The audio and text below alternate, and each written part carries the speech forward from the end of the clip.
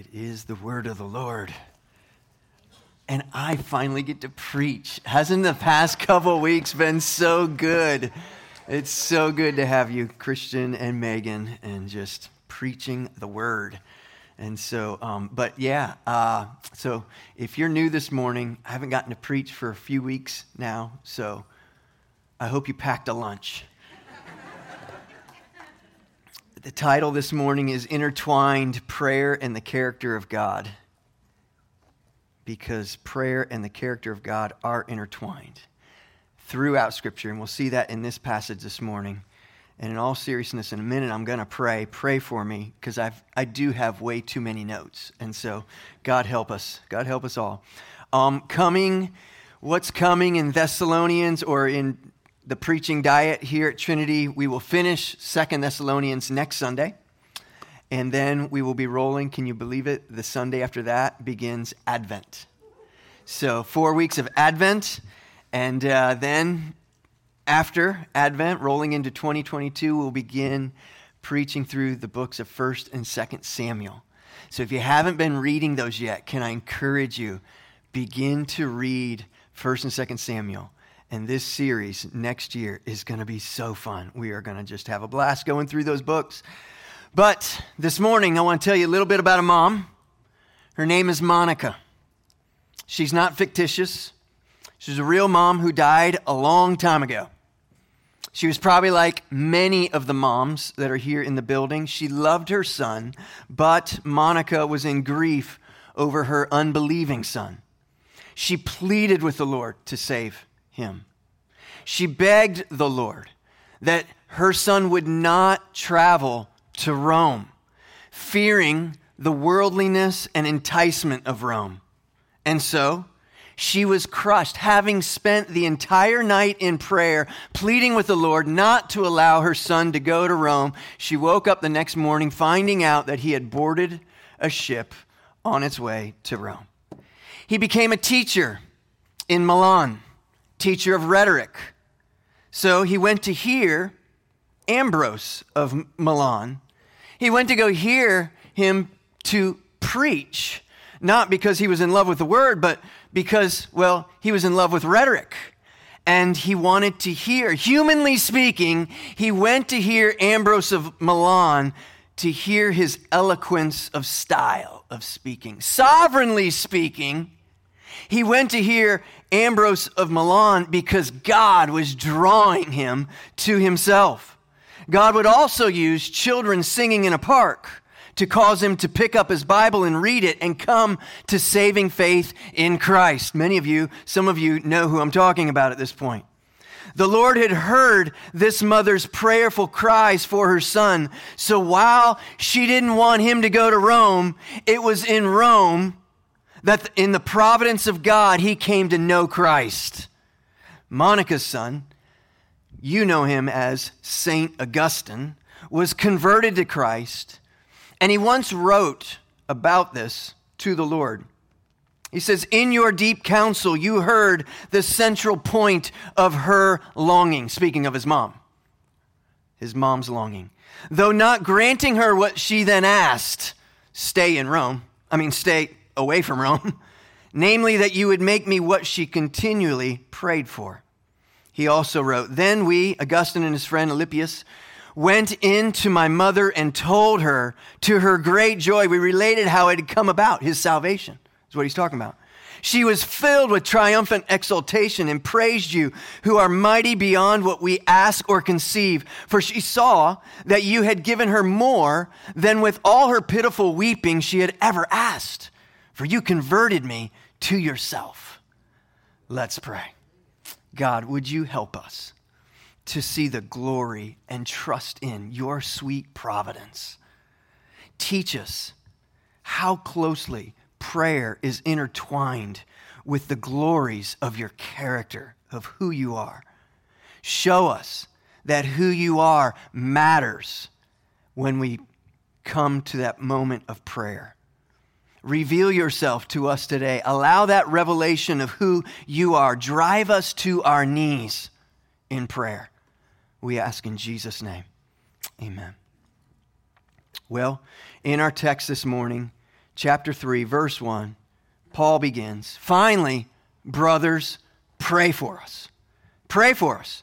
I want us to go backwards so we can move forward. So to help us with the context, let's go back to last week to help us with our text this week. Remember Christian's sermon last week.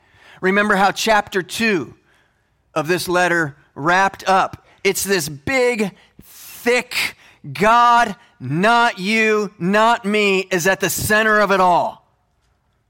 He is sovereign over your salvation, your sanctification, your glorification. He has the power to get it all done. In verse 13 of chapter 2, God chose you to be saved. Again in verse 13, He sanctified you by His Spirit. Verse 14, called you through the gospel. And Paul unpacks all of that without apology. It's this rich, God-centered, God-glorifying, God in His divine initiative has made all of this happen. And then he drops this, verse 15, stand firm. So what Paul is saying is that God is sovereign over your salvation. He continues to sanctify you. He will bring you to your glorification. And so stand firm. And then he prays for them, verses 16 and 17. I want to read those. Verse 16, chapter 2, now may our Lord Jesus Christ Himself and God our Father who loved us and gave us eternal comfort and good hope through grace, comfort your hearts and establish them in every good work and word. That's Paul. He's praying. Turn the page or turn the chapter. No chapter breaks in the original language, right? So that's his thought. I'm praying for you. And what's this next thing? He said, finally, brothers, pray for us. The question that's often posed, right? Chapter 2, this thick, sovereign God. This God is all-powerful, sovereign over your salvation, sanctification, glorification. The question that's often posed, if God is sovereign, if He's in control, why pray? Paul seems comfortable turning to pray and calling us to pray. But if God is sovereign, chapter 2, then why pray? Chapter 3. If God is sovereign, does praying make any difference? And my response to that, if God is sovereign, if God is in control, then pray. It's the character of God that drives us. So intertwined is the character of God and prayer. And that's what Paul's doing here. He's intertwining them both. The character of God, His sovereignty, is always leveraged in Scripture, not to weaken our faith, not to weaken our convictions. No, it's always leveraged to embolden our faith and to inform our convictions and to drive us to prayer. So, Trinity, God is sovereign. So, let's pray. And that's how prayer is intertwined throughout Scripture and throughout this text. Knowing who God is ought to drive us to our knees in prayer. Now remember, the church in Thessalonica is under severe suffering. It's likely that they have friends. Literally, think about this. Friends in their church, the first church of Thessalonica, literally, right? The first church of Thessalonica. We have friends in our body who have been martyred for the sake of Christ. That's the kind of suffering they are experiencing. And so Paul is saying in chapter 2, God will bring you all the way home. And you might be wondering that in the midst of that kind of suffering. What's going on here? God will. He has saved you. He is sanctifying us. And He will bring you to glorification. But in the meantime, we're waiting. And they're waiting on, they know that Christ is going to return. And they're wondering, have we missed it? That was 2 sermons ago, 2 weeks ago. And so that's the setup. And now he's saying, pray because God is. Praying says, we are weak, but God is. He is strong. Prayer says, we are finite, but He is infinite. We are lacking in wisdom, but he is the God of all wisdom. We don't know what's best, but he is all-knowing. We lack power to accomplish our salvation, but he is almighty and sovereign and faithful to complete our salvation. This is your God, Paul's point, so pray. Come to the prayer meeting next Sunday, not because of chapter 3, verse 1. Finally, brothers, pray for us. Though that's a great reason to come, because you're being told, come to prayer, church. Come to prayer. But that's not where he began. He's saying, come to prayer because chapter 2, God is sovereign over it all. God's character is what informs Paul to say to them, to say to us. So, if you will, hit your knees and pray. Because of the rich, thick theology of who God is, chapter 2, turn the page, chapter 3. There are no page breaks, right? Pray for us, he says. While obedience is enough, just following the command of Scripture there, chapter 3, verse 1, is enough. It's not all that he said on the matter. So Paul walks us up to the glory of God to then say, finally, brothers, pray for us. Or we might say it like this. He walks us through the glory of God, the character of who God is, to say, so guys, you ought to pray. You ought to pray. So don't separate chapter 2 and 3, please. And so the Thessalonians, as I said, they're suffering and it's severe. And what do they need to know? And what do we need to know in the midst of the suffering? We need to know who God is. And from that, they need to do something. We need to do something, and that is pray. That's what Paul's getting done. You see, prayer is not something that we do to manipulate God. We don't pray to simply get our way. We're not praying so that God would have a better understanding of us, to get in line with us. Hear my prayer, Lord, so you can get aligned with me. I used to have a car that I bought used. I got it at a great price because it was a rental fleet vehicle, and it had been in an accident. Some of you've been around for a long time. It was my Mitsubishi Galant. It's a great car, except it had been in an accident. And the problem with the car was, you couldn't get it aligned. Like it would always, if you're driving down the interstate and you just kind of did this, it would just pull strong to the right. You'd hit the brakes and it would just pull strong to the right. And I would have it aligned. It would fix it a little bit. And a few months later, we're back to pulling strong to the right. And as you know, that's not good for your tires. Cars that are out of alignment don't drive well.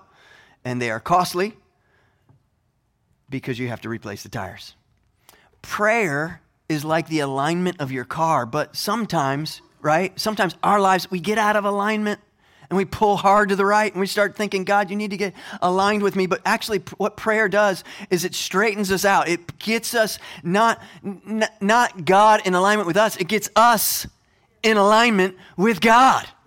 That's what prayer does. Has that happened to you as you're praying, that you find yourself going, oh, I came to the prayer moment with this thought, this, and this, and I leave it in light of the character of God with that and that and that. And God is changing us as we pray. We get aligned with the character of God, who He is.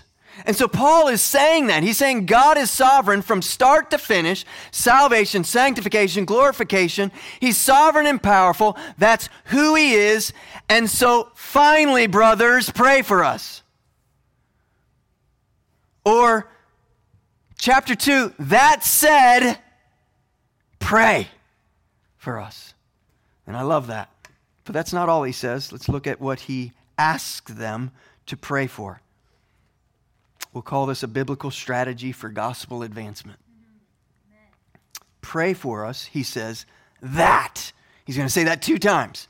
This is the Apostle Paul's walking into the church prayer meeting, and he's putting it on the board. I got 2 prayer requests. He's going to tell us 2 things to pray for. And let me ask us, before we get to that, church, what is our strategy for gospel advancement? 2021, moving to 2022. Now, as I unpack these, please don't hear what I'm not saying, all right? Don't have time. Bridge, just take them. Bridges, if your answer to here's our strategy for gospel advancement, if your answer is a program, an evangelism class, a certain atmosphere that we've got to create in the room, all those things, good in their place. We're going to have programs. We're going to have evangelism class, and we might even have a little bit of atmosphere. They're good, whatever, in their place. First century Apostle Paul, he's not going, here's our advancement strategy for the gospel. We need a better parking lot, guys. We need more comfortable chairs, or whatever, you fill in the blank. Here's Paul's strategy. Ready? Pray. Let's read the text. Finally, brothers, pray for us that the word of the Lord may speed ahead and be honored, as happened among you. It happened among you. We preached that in 1 Thessalonians. We can't go back there. We don't have time this morning. Come on, Paul. Don't we want something more edgy? Something more culturally relevant? It's got to be something like, a great marketing plan. And of course, we're going to salt that a little bit with some prayer here and there. It's got to be culturally and politically driven. That's how revival will come. Do you want a Bible-driven, Bible-saturated strategy for gospel advancement at Trinity? It's found right here. At the first church of Thessalonica, Paul walks into the prayer room. He writes on the board some prayer points, and he says, hey, brothers and sisters, this morning we're going to pray 2 things. The first one is word success. The second one is deliverance from wickedness. Word success. What Paul is literally asking them to pray is for the word to have success. One more time. Pray for us that the word of the Lord may speed ahead and be honored. I love that language. It's beautiful. It's why we love preaching, expository preaching, because we wouldn't have bounced into this text on our own. It's such a beautiful phrase, and I dare say most, if not all of us, didn't even know it was there because we don't spend a whole lot of time on our own in 2 Thessalonians chapter 3. It's an incredible phrase. It's an incredible text.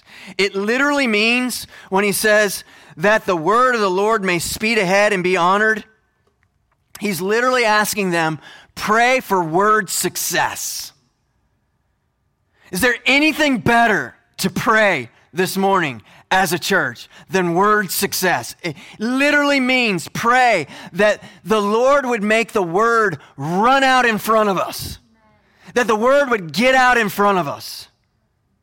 That the word would be quick. This is how we would say it. Godspeed the word.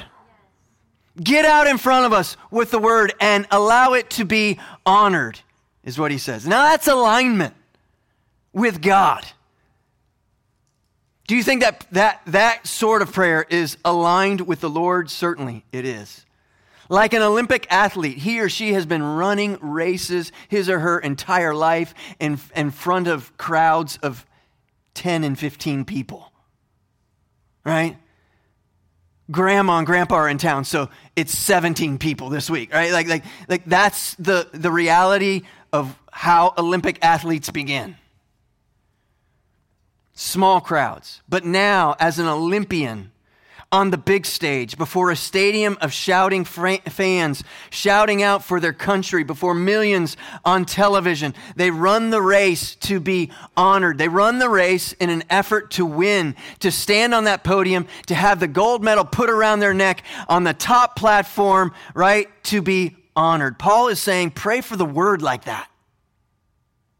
Pray for the word. We want the word to run, to speed ahead, to win, and to stand on the podium in such a way that the word is honored in people's lives. We want it to be victorious in the lives of the lost. He's saying, pray like that. Finally, brothers, pray for us that the word of the Lord may speed ahead and be honored. Godspeed your word. Before this dark world, before the church of our day that's taken its eyes off of the ball of the gospel and begun to think that it's actually the government or congressional policies. That's the power for change, and that's where the true revival begins. The word tells us differently. So good. Have we forgotten Romans 1:16? For I'm not ashamed of the gospel, for it is the power of God unto salvation. That's where the power is. So we're praying, God, speed that. God, advance that. So we pray like Augustine's mother prayed, because it is taken from the Old Testament, Isaiah 55, for my thoughts are not your thoughts. Neither are your ways my ways, declares the Lord. For as the heavens are higher than the earth, so are my ways higher than your ways, and my thoughts than your thoughts. For as the rain and the snow come down from heaven and do not return there, but water the earth, making it bring forth and sprout, giving seed to the sower and bread to the eater, so shall my word be that goes out from my mouth. It shall not return to me empty, but it shall accomplish that which I purpose it, and shall succeed in the thing for which I sent it. Translated, well, Paul, he's doing commentary here on Isaiah 55.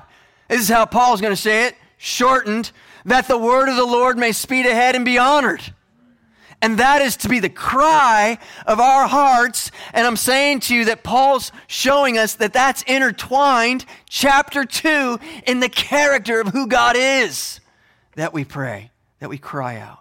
Trinity, do we want gospel advancement in our church, in our mission, in our county, in our country, in this nation, in our living rooms? Pray, verse 1, in light of chapter 2. God help us.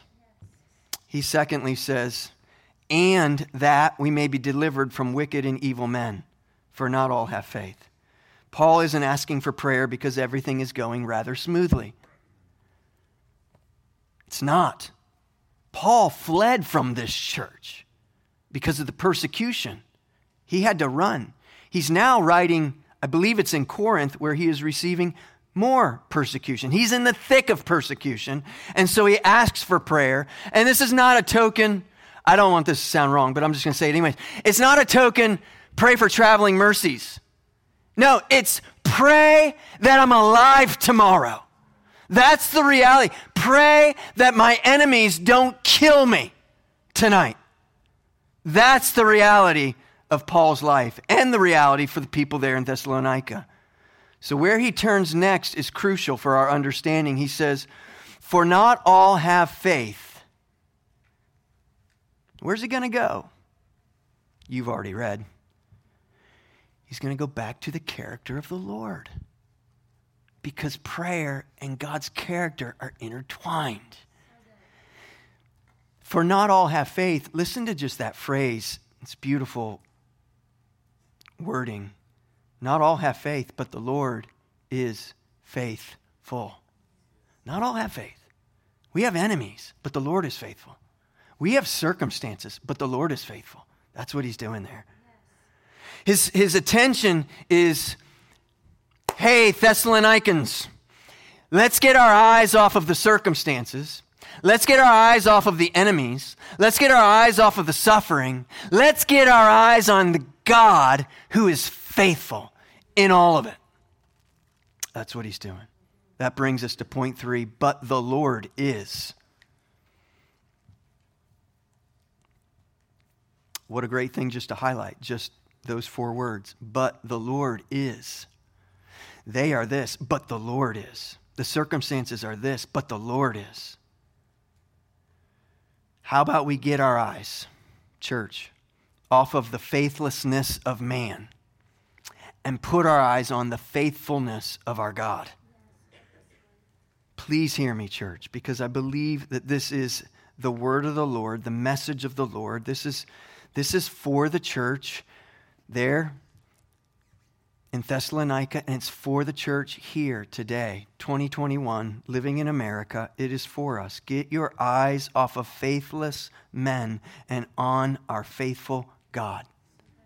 What does that look like? What do I mean? Less Fox News, less CNN News, less Facebook, less social media, more on the faithful God that you serve. It is who He is that Paul is driving us to. Paul knows what the Thessalonians are going through. But again, he takes their attention. He's saying, look, it's like he's taking their head and saying, stop looking over here, faithless men. Let me put your attention over here on your faithful God. He's directing their and our gaze where it needs to be. Pray because God might want to be glorified as you or I, or as was in the Old Testament, as his people walk through the Red Sea. Pray because God might want to be glorified and bring about the change of a heart of a king or a heart of a boss or a heart of a parent, as he sovereignly brought the 3 Hebrew children into the fire unharmed. You see, sometimes God moves through prayer by removing the danger from our lives, and sometimes God moves through prayer by walking us into the danger in prayer. In both situations, he is glorified. But if you don't know that he is faithful, and you're walking through the fire, or you're in the lion's den, the furnace is hot, then your eyes will be on the circumstances rather than where they need to be, and that is on God. Now, for each person in the room, that might look different today. Pray, because he might want to be glorified by allowing your brothers to throw you in a pit and sell you into slavery, so that you grow up in under an ungodly Pharaoh, so that you will then save those very brothers who sold you into slavery and God's people as well. Pray because God might want you, as was the Apostle Paul, to go to prison for the name of Christ.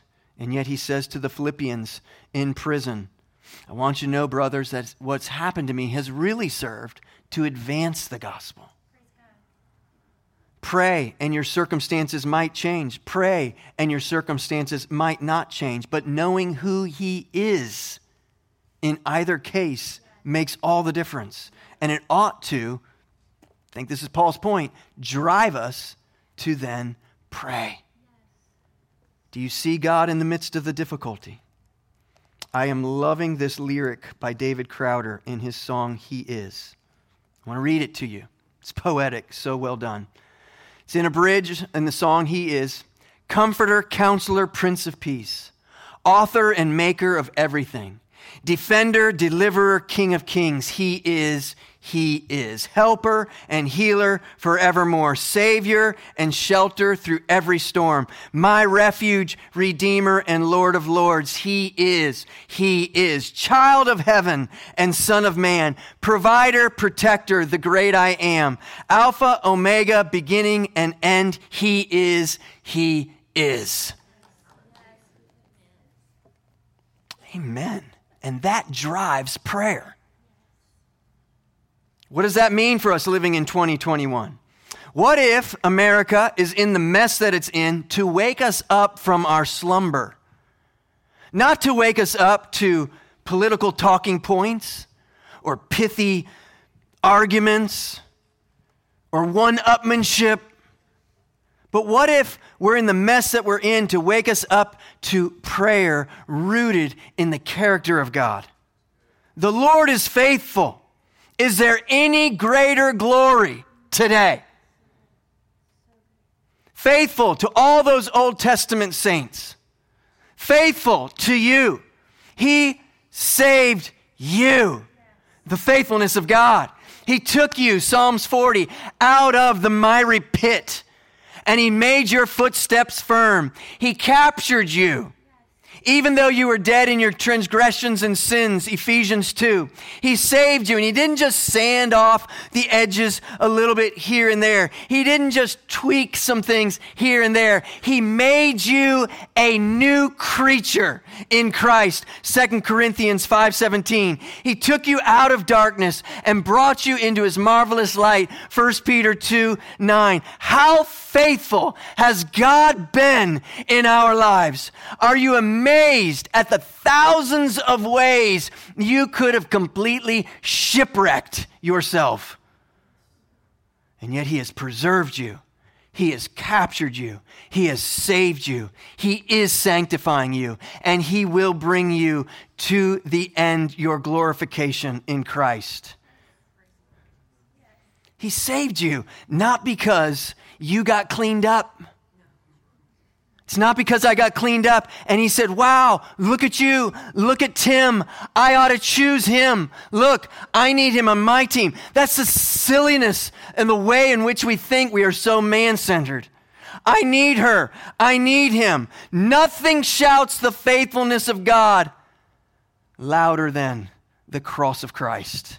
He did not lay down his life because he thought you were cute, irresistible, cute puppy dog in the window. No, he died. He was crucified. His body was broken. We sang about it this morning. His blood was spilt. God was betrayed. He was abandoned, not because we were a little sinful in need of a little salvation. No, my friends, he died because we were lost and without hope in this world. We could not save ourselves. Friends, we would not be here if it were not for the faithfulness of God.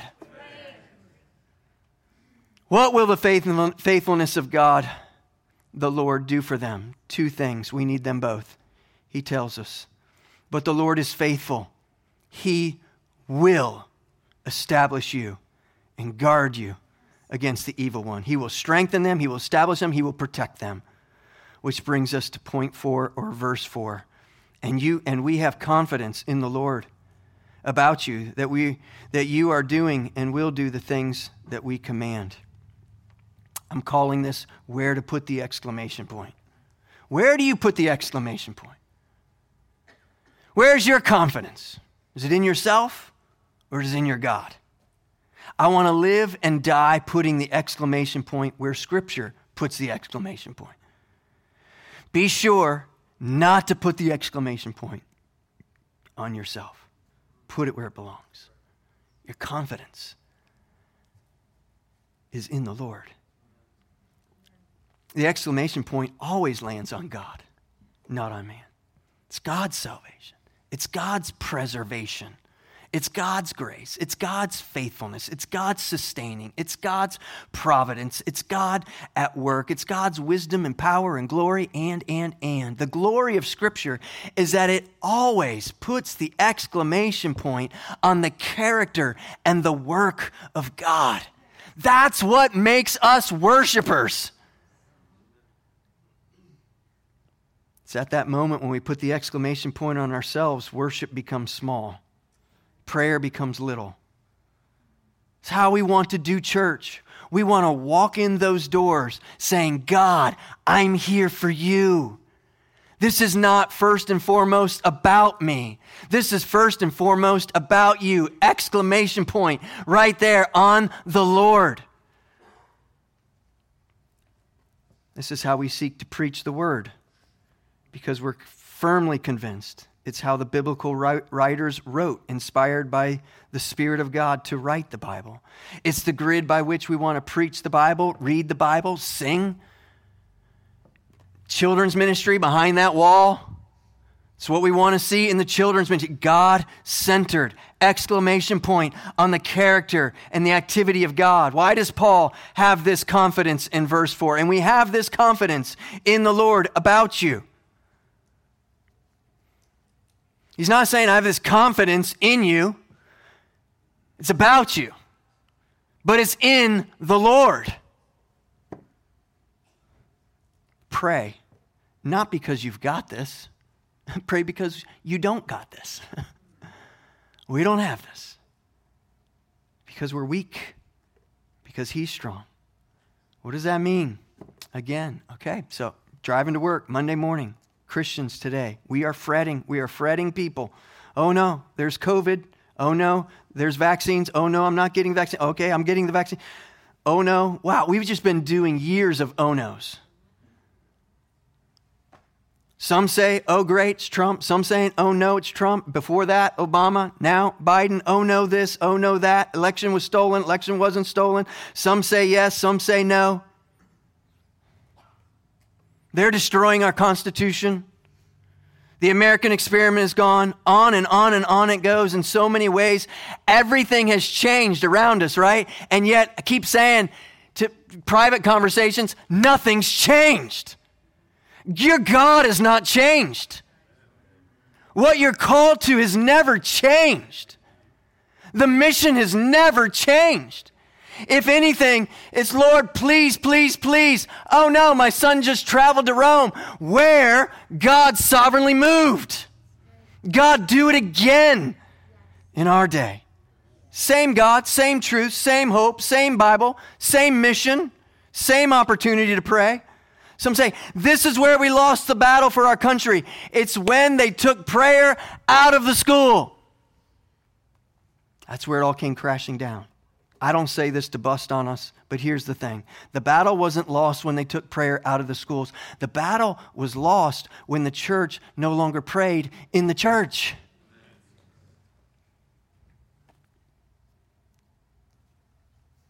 We just want prayer back in the schools, and yet we're not willing to pray in the church.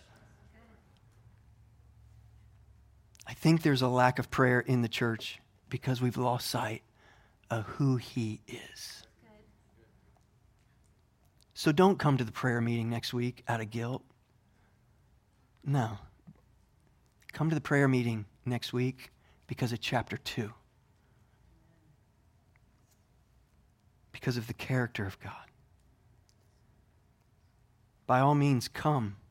But come because of who He is, not out of some condemnation. Where do you put your exclamation point?